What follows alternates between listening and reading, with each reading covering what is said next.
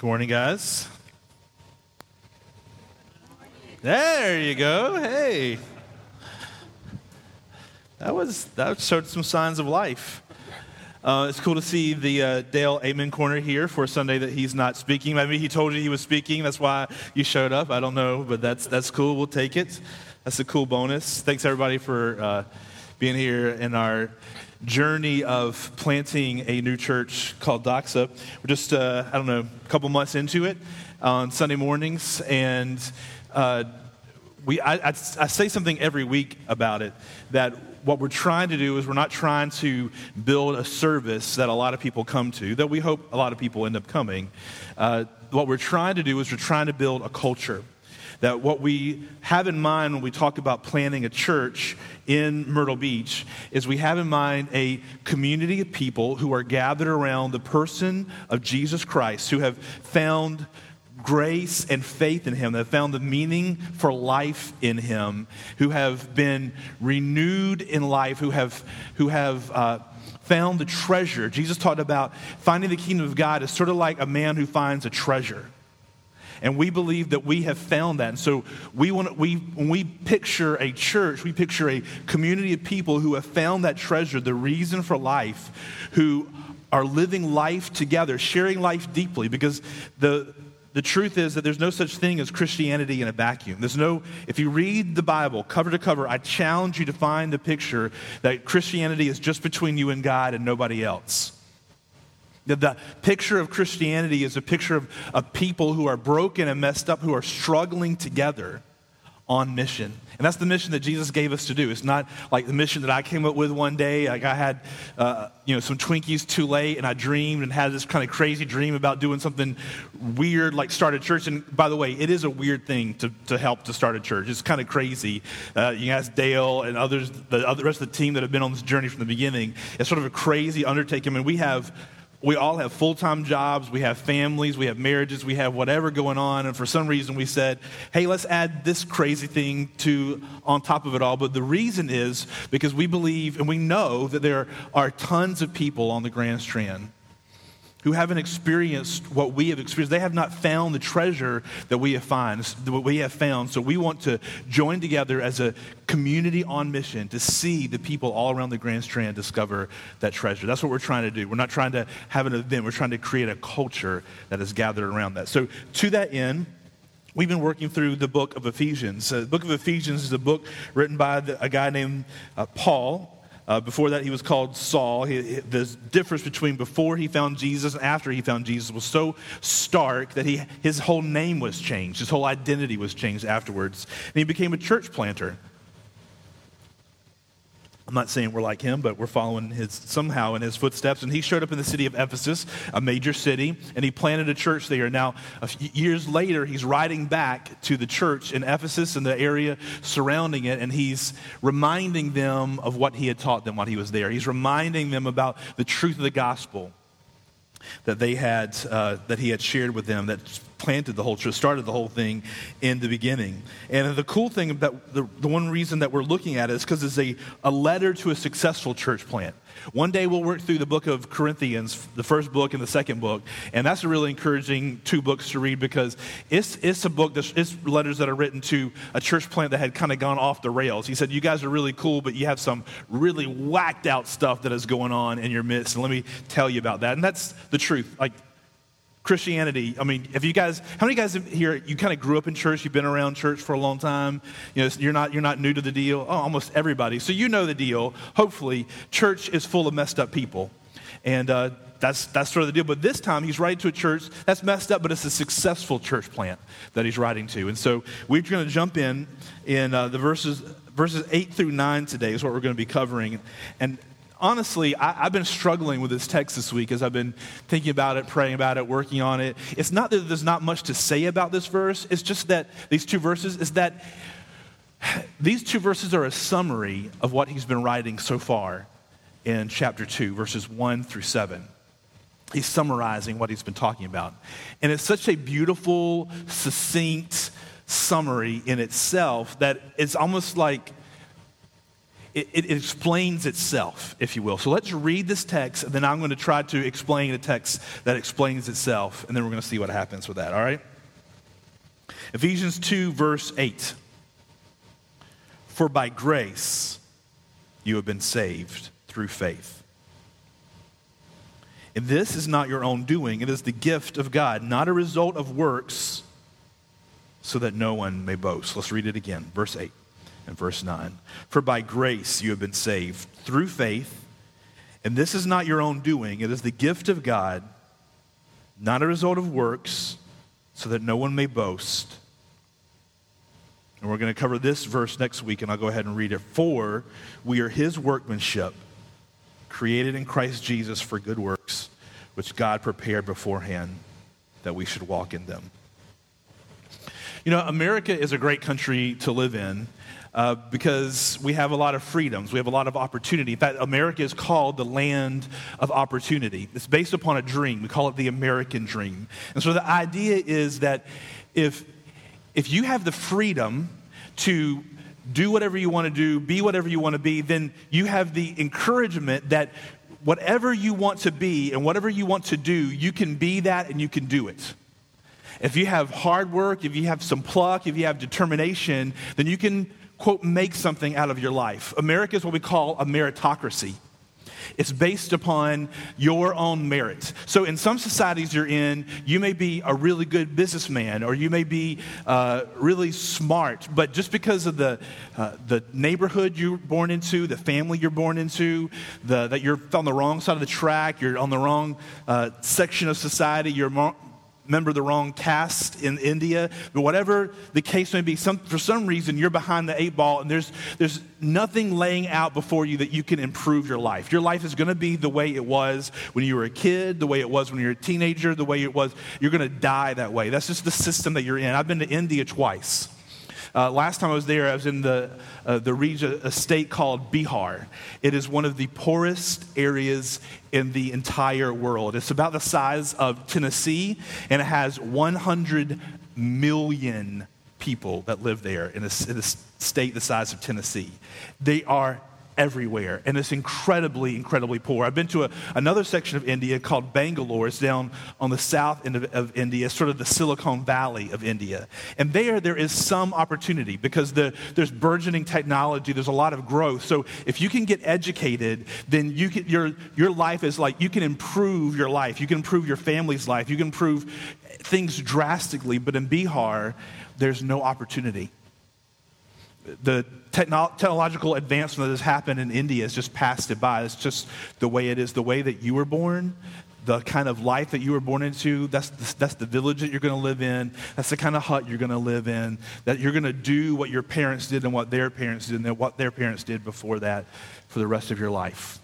But in America, there's opportunity that's laid ahead of you. And the only thing that's stopping you from fame, fortune, whatever your dream is, whatever the American dream is, that's the beauty of the American dream, but it differs from one person to the next. So the only thing that's holding you back from fulfilling your American dream is your ability, your strength. So, but the problem with that is that not all of us are equally gifted. Not all of us are equally talented. No matter whether you got like you know how you get trophies now for just like showing up and competing or just being in a talent show, everybody gets a ribbon. You know, they're all horrible, but one person was really great, but they all get the same ribbon. Well, that's not what a life is like in America. Your talent sets you apart from other people. So there's some people that are naturally very talented. There's some people that are naturally very smart. There are some people who are naturally very beautiful. In America, that's probably the best thing you can be. Like, it's really good to be smart, but the best thing to be is be beautiful in America because life is going to just lay out in front of you. Because beautiful people get promotions, beautiful people get in the hot clubs, beautiful people get preference in society. I've mentioned it before, but if you were to give most people truth serum and ask them, you're about to have a child, would you rather this child be incredibly smart or incredibly beautiful or incredibly handsome? They would tell you, I want to be incredibly beautiful or handsome because their life is just a lot easier. It's just, and you can't help it. Some of us, at some point in life, we realize, it may be elementary school, it may be further on, you realize like, okay, I'm not one of the pretty ones, or I'm not one of the smart ones, or I'm not one of the athletic ones. So maybe you hold on to it for a long time, and finally your wife tells you, honey, that's not you. You're not all that strong. Somebody finally speaks truth to you and tells you, but somewhere along the way you realize, I don't stack up. There's a pecking order, and I don't meet them in this category. And so what we usually do is we usually find some category that we excel in. It could be anything. It could be business. It could be cooking. Maybe like you don't have a lot of education. You're not all that beautiful. You're not all that talented, but you can cook. And people respond when you cook. And so you pour your sort of value and your sort of, in life, your merit into your ability to cook. And that people come and they sit around your table and they fawn over your cooking. Maybe it is your athletic skill, or maybe it's your intelligence, or maybe it's that you're good with your hands, but there's something about you that you have found, like, I have merit in this, and you put all your chips in this one basket. I'm all in on this. This is my deal. I'm really good at scrapbooking. I'm an excellent, amazing scrapbooker. I have no idea what that means, but I don't know. I guess there's levels of scrapbooking. Like somebody is just a great scrapbooker. They can do the deal. I have no idea what it is, but you put your merit, you put your value in something, and you're going to excel in that area that you can find a way to excel in. But we are cognizant, we're aware that there are other areas of gifting and talent that I don't stack up in. So we have this sort of scale on one side that we call the American dream. And what happens is when you find your area that you excel in, then you put all your chips in and you pour yourself into that. And then if you succeed in that area, you're able to call yourself, and people around you call you a success. But if you don't, if you fail, then you considered what? A failure. You don't stack up. So it's a dangerous scale that we get of the American dream, in that if you succeed, then you get puffed up with pride. But if you're not very good, you feel ultra depressed and you feel like a failure. And now there's a whole other scale I want to talk about on the other side.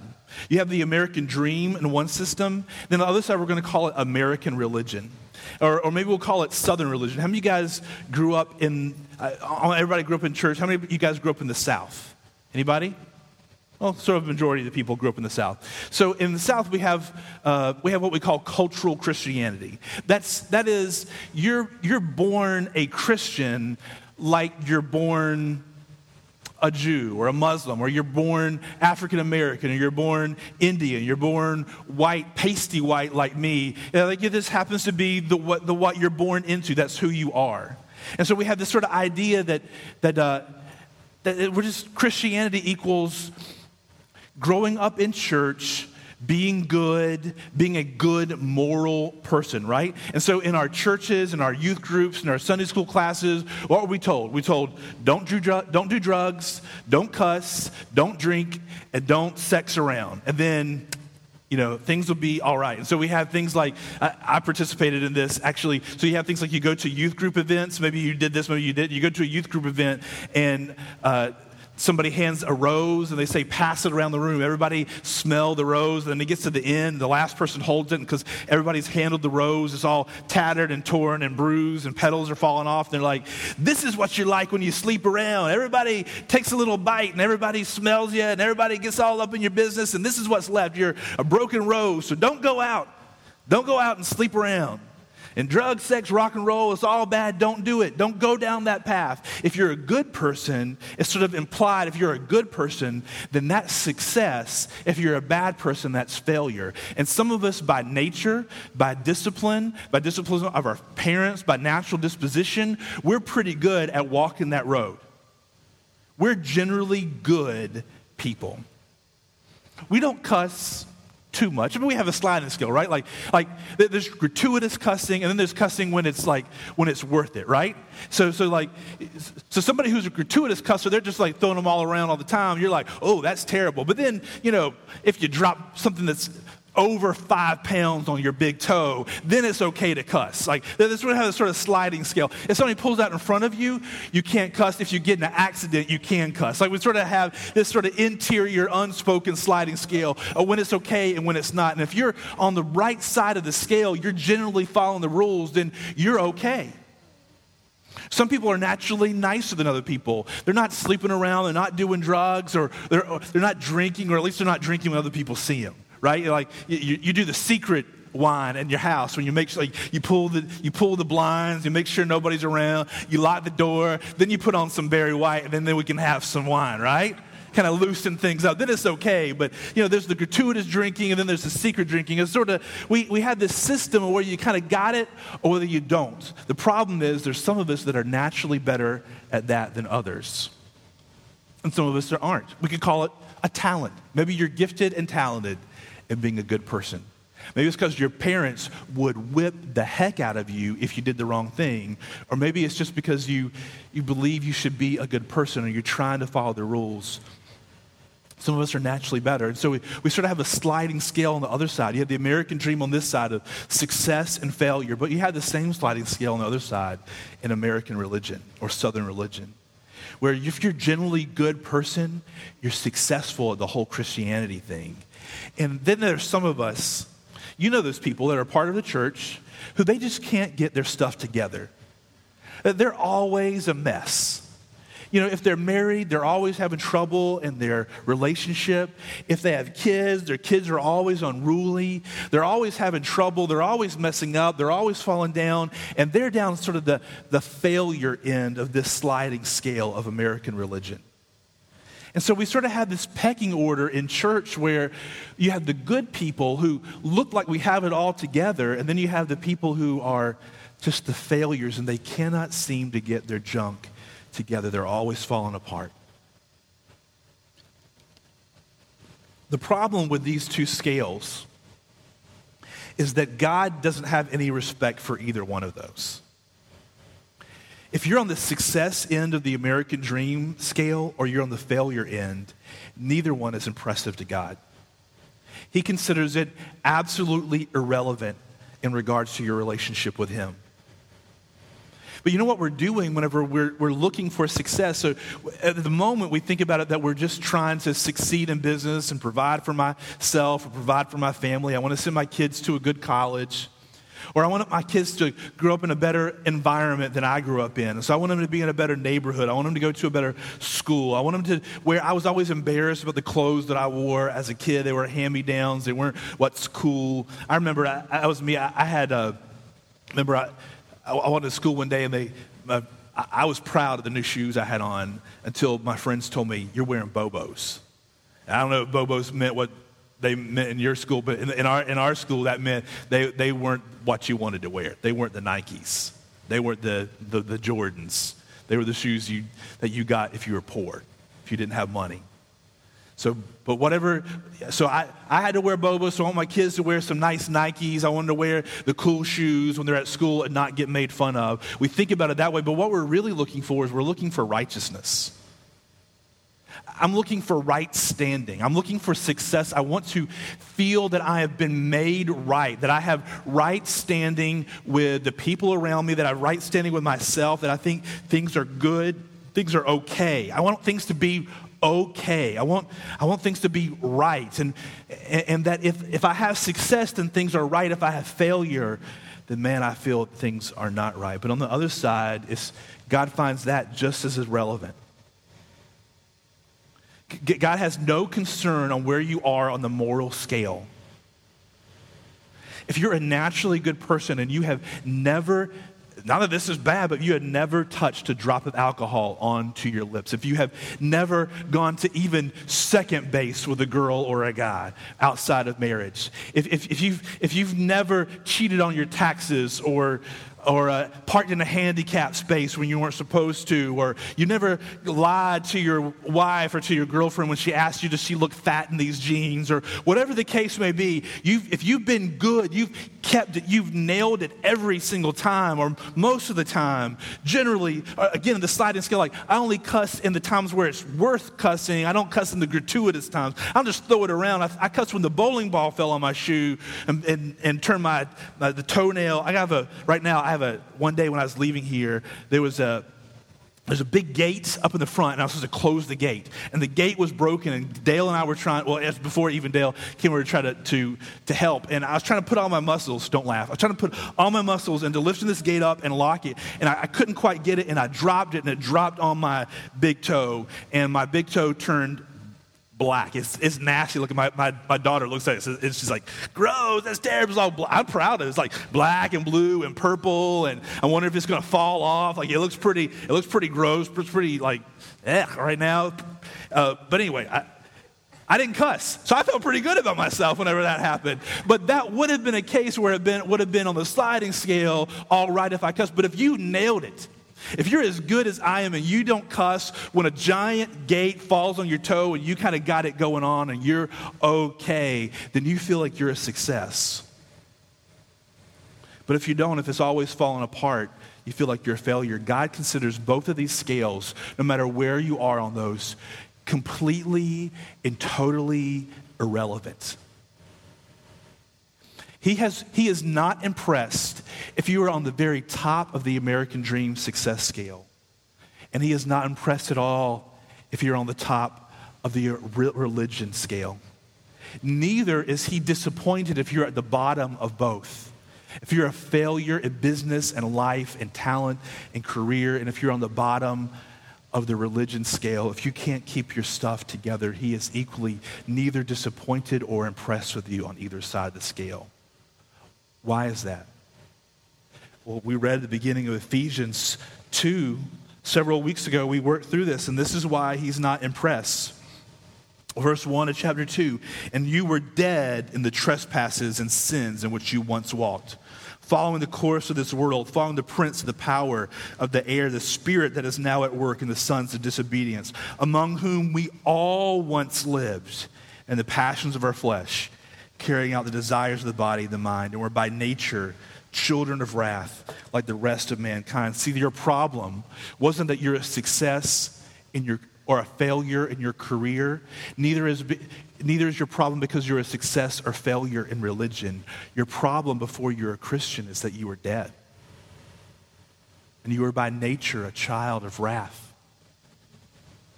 That apart from a miracle happening in your heart, you were dead. You were separated completely and totally from God.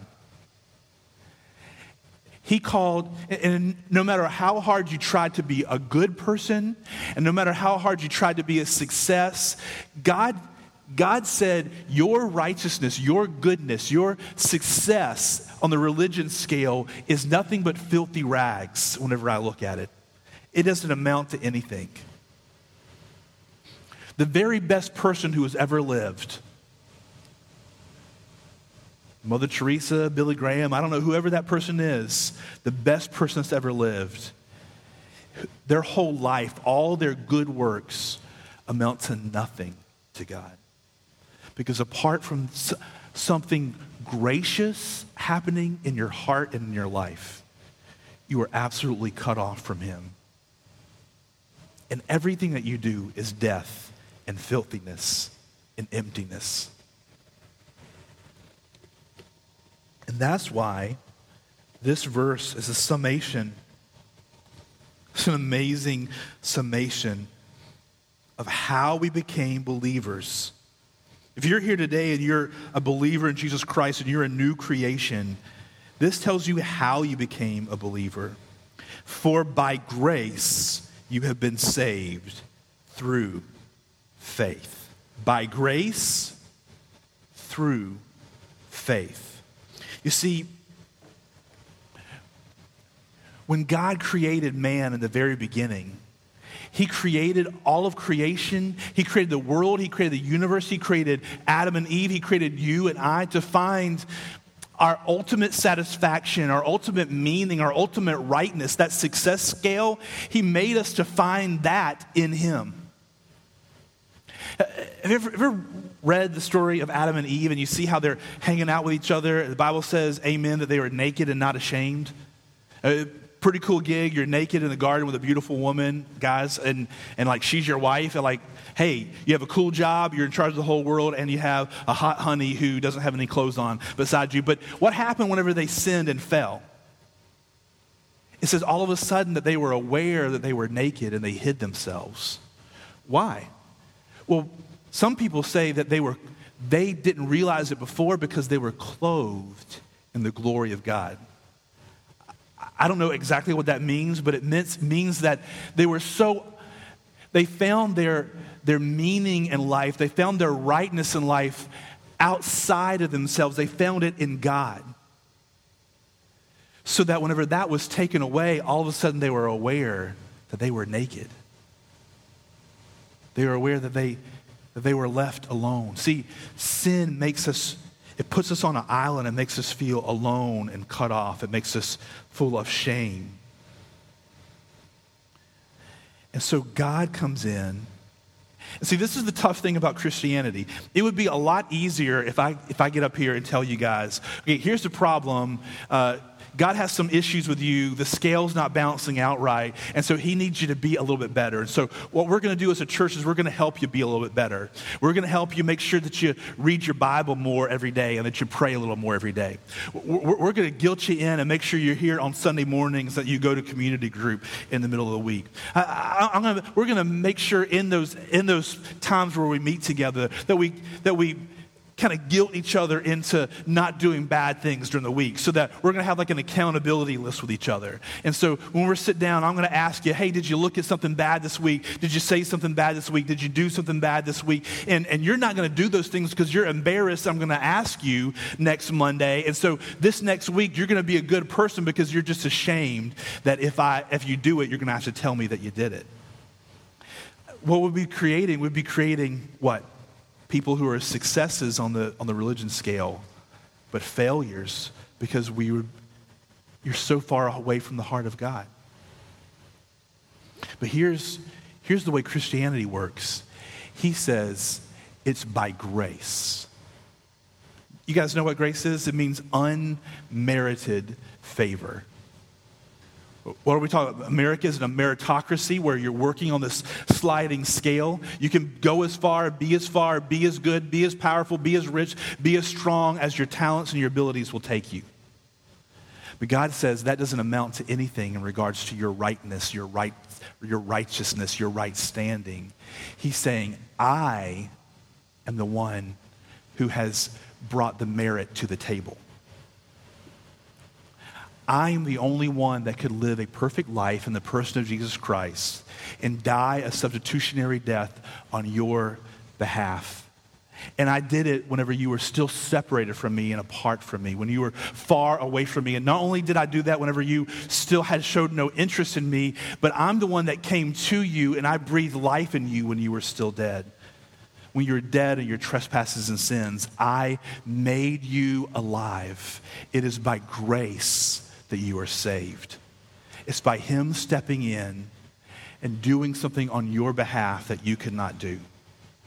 And it's the thing that we're all trying to do, to bit rightness, to feel good and right about my life, but there's all filthy rags apart from him and what he has done for you. He says, not only is it by grace, so I've done it for you on your behalf, whenever you didn't even want it, when you were far away from me, when you had no interest in it, I did it for you. But then he says it's by grace through faith. So how do you access the grace that he has poured out for you on the cross of Jesus Christ?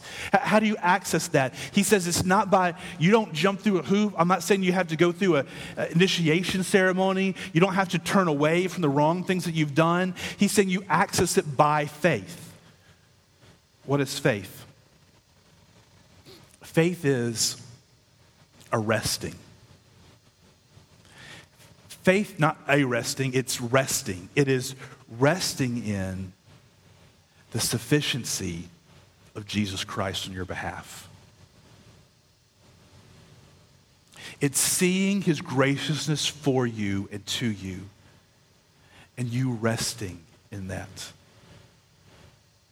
And he has designed that to be the way salvation works. So if you're here today and you are a believer in Jesus Christ, you are, because of grace through faith, worked in your life. And he tells us that he has built it in such a way, he has designed salvation to work in such a way, he's designed creation to work in such a way so that he would get all the glory from it and you wouldn't get any. And here's the unique thing about Christianity. Not only is it not by works, but he's designed it so that you would find pleasure in the fact that it's not of your works.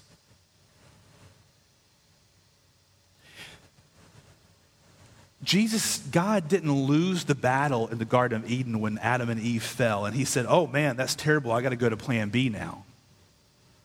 God designed the world from the very beginning. He designed salvation from the very beginning. He designed humanity from the very beginning so that after the fall, whenever he came to redeem us by grace through faith, that he would receive more glory than even if we hadn't fell in the garden. Because today, beforehand, Adam and Eve, they needed God, but we need him even more than Adam and Eve needed him before the fall. Because not only is he the reason for your life, but he is the reason today that you haven't been swallowed up under the wrath of God. That it's him that purchased your salvation by grace when you were far away from him. And not only was he the one who purchased your salvation for you, but he himself was the price that was paid for it. Jesus Christ was the price. His blood was the price that was paid. And then God was the one that received the purchase price. So if you think about it, your salvation as a transaction that happens at the grocery store, he's the cashier that's standing behind the cashier, the cash register. He's the one that is the actual money that is being exchanged. He's the one that is receiving it. He's the one that's giving the money. He's on all sides of the transaction. And we get to stand by and watch him do it for us on our behalf. By grace, through faith, not of works. Your faith is not a work. You didn't make a decision one day that made you smarter than somebody else, because if it's based upon your decision, hey, I made a decision for Jesus one day, somebody got up and they shared the gospel in a place like this, or sat down and sketched out the bridge diagram across from me on the table on a napkin over coffee, and so I became a believer because I saw that it made a lot of sense. If it was your decision, then it would be based on works, but it's not of works. He designed it from the very beginning, before he created the foundation of the world, that he would be the one that would receive all the glory. He'd receive all the boasting. He's the one, if it was a football game, he would be the quarterback. He would be the center that hiked the ball. He'd be the quarterback that took the ball. He would be the receiver that received the ball, and he'd be the coach that drew it all up. We'd be the ones in the stands that are watching it. By grace, through faith, not of works, so that nobody would boast. So that you and I would be able to find joy. And this is what happens in regeneration. When God's Spirit comes and dwells inside me and remakes me, all of a sudden I find joy in the fact that it's not of any of my works. That though I may be a success or failure on the American dream scale, or I may be a success or failure on the religion scale, no matter where I fall in that, I take pleasure. That is all dung. It is all, Paul called it a word that would be translated like crap. I said crap in church. We're in a gym, so it's okay. He said, I consider it all of my works. I was the deal. I went to Sunday school every day. I had a star beside my name on every Sunday. I went to seminary. I aced it. I graduated at the top of my class. I was the number one Christian. I had it going on, but I consider that all crap in comparison to knowing him. I take great pleasure in the fact that it is all of Christ. It is all of him and his work, so that I cannot boast. Christianity is a changing of boasting. Because see, if you're a success on the American dream scale, you can boast. You made it. You're living in that house, you're driving that car, you're wearing those clothes, you finished grad school, you did whatever because you were smart enough, cool enough, good looking enough, had it together, sharp enough, shrewd enough. You made it to the top. You can boast. I can boast because I didn't have sex until I got married. I never tasted a drop of alcohol. I never listened to rock and roll. I only listened to Sandy Patty and Twyla Paris and K-Love every day. That's all that I do when I ride around town. And every single word is just like, oh, praise Jesus. I love him so much. God bless you. But that's all crap in God's eyes. And we find our ultimate joy as believers all of a sudden not in my works, not what I can boast in, but I boast in the work of Jesus Christ on my behalf. For it is by grace through faith, and this is not your own doing. It is the gift of God, not a result of works, so that no one may boast. I'm going to read this other verse and we'll be done. Romans 3:23. He's saying the same thing. I just want to show it to you in a separate section. Romans 3:23. For all have sinned and fall short of the glory of God. So he's saying that any scale you put up, we always fall short. And are justified. That's what we're searching for. We're searching for rightness, we're searching to be justified by his grace as a gift through the redemption that is in Christ Jesus, whom God put forward as a propitiation, as a payment by his blood to be received by faith. To be received by faith.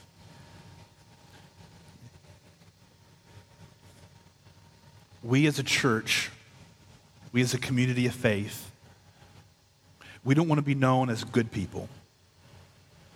Or we're going to talk about all the good works that we're supposed to be doing next week. That's the other half that's going to fall, the other shoe to fall. We don't want to be known as good people.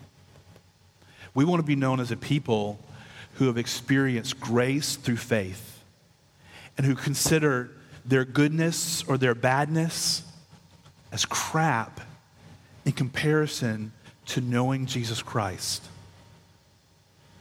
And to knowing Jesus Christ in such a way, understanding that it is all of grace through faith so that we can't boast. That's what we want to be known as. Because you know how Christians get a bad name in our culture? Well, there's lots of ways that happens. But one way it happens is they see people who are uptight about morals but don't care about their neighbor. They see people who are uptight about whether somebody is a homosexual on a TV show, but our lives, though we're uptight about that, our lives don't show the goodness and beauty that Jesus Christ showed in his life. But the only path to that kind of life, the only path to that kind of heart is through understanding that it's not by works. So I don't have anything to boast about. So today, if you're here and you have a horrible background and you came to Jesus Christ just by the skin of your teeth, or if you're here today and you lived a really great moral life, a good life, we're all in the same boat together. It is by grace through faith, and that not of works, lest any man should boast. So it should affect the way that we relate to each other as believers. That we should be keeping count of how many times each other fall or mess up. But we should be pointing each other in those times to the grace that is found in Jesus Christ. Not of works, only by him. So we're going to The band's going to come up in a moment. They're going to play a song. We're going to prepare our hearts for communion. And then as we take communion and sing together as a community of believers, we're going to do so thinking about how it is all of the works of Jesus Christ on my behalf, that I have nothing to boast in. In fact, if I boast in anything, it's that I was a terrible person before Christ found me. And that if he were to withdraw his hand from me today, I would be horrible, far away from him, his heart, no matter what kind of person I am, good or bad, successful or a failure. And we're partake of the free gift of the bread, which is his body, and the juice, which is his blood. All of him, so that no one may boast. In fact, our only boasting is in how sufficient he is in our weakness. Let's pray. Father, I thank you for the truth of your gospel. I thank you for the truth of the cross of Jesus Christ. God, that the problem with us wasn't that we were bad people. The problem wasn't with us that we were immoral people. The problem with us was that we were dead. The problem with us is that no matter what scale we found ourselves in, no matter what measurement that we were using, we could never measure up. And so, Father, I pray for those of us here today that are, we all deal with that sliding scale still in our lives. Whether we've been a Christian 1 week or 30 years, we still deal with this sliding scale. And I feel like when I read my Bible enough that Jesus is sort of checking off and he's like pleased with that. When I don't say bad words or I don't do this or I do that he's checking it off.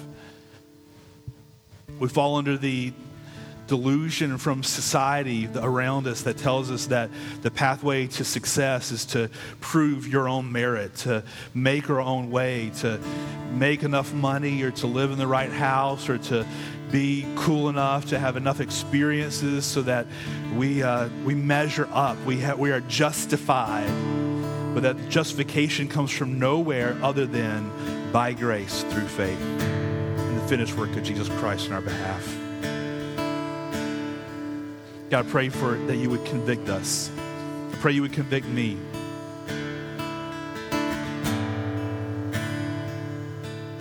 Pray your Holy Spirit would come in a way that I can't do, that none of us can make happen in our own hearts, that your Holy Spirit would come right now and speak to every person in this room. And I pray you would bring conviction on areas of our life that we have been boasting in. We may not say it out loud, but we think it. I'm boasting in my ability. I'm boasting in my success. I'm boasting in my popularity. I'm boasting in my goodness. I'm boasting in that I didn't do that thing. And that thing is far worse than the thing that I have done. Father, I pray you would bring conviction this morning into our hearts. And we would see that there was nothing to boast in outside of what you have done for us.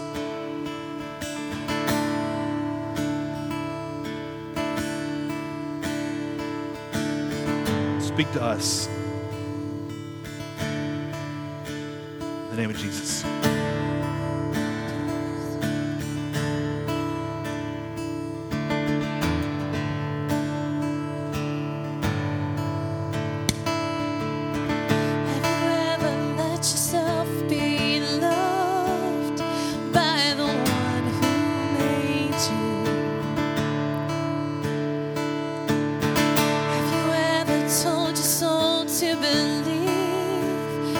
That is hard.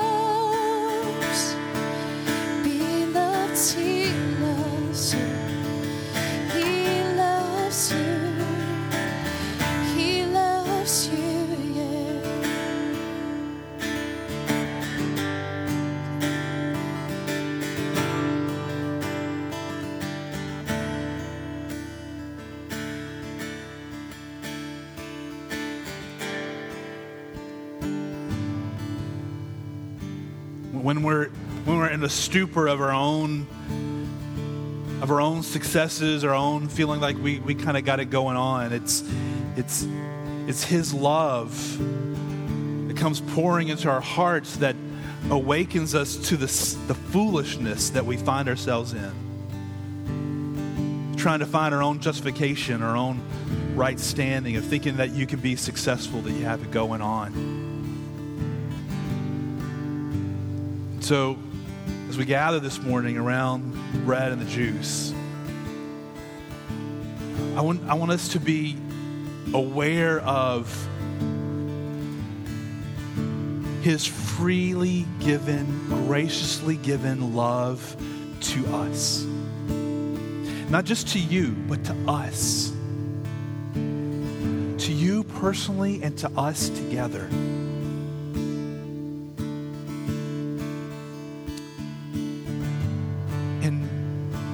And find joy and freedom and peace in the fact that it's not up to you.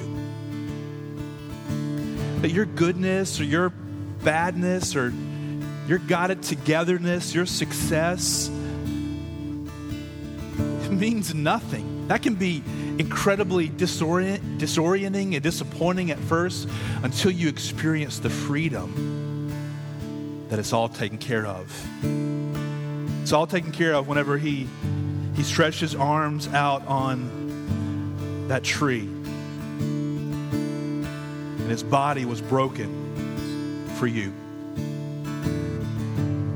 It was secured. It's not based upon your emotions. It's not based upon your performance. It's not based upon your check boxes that you've checked off this week or in your life. It was secured whenever His hands, His feet, and His side poured out the blood for the remission, the forgiveness, the washing away of your sins. So come, and as you feel led, as you feel free, come and partake of the body and the blood that was broken and shed for you.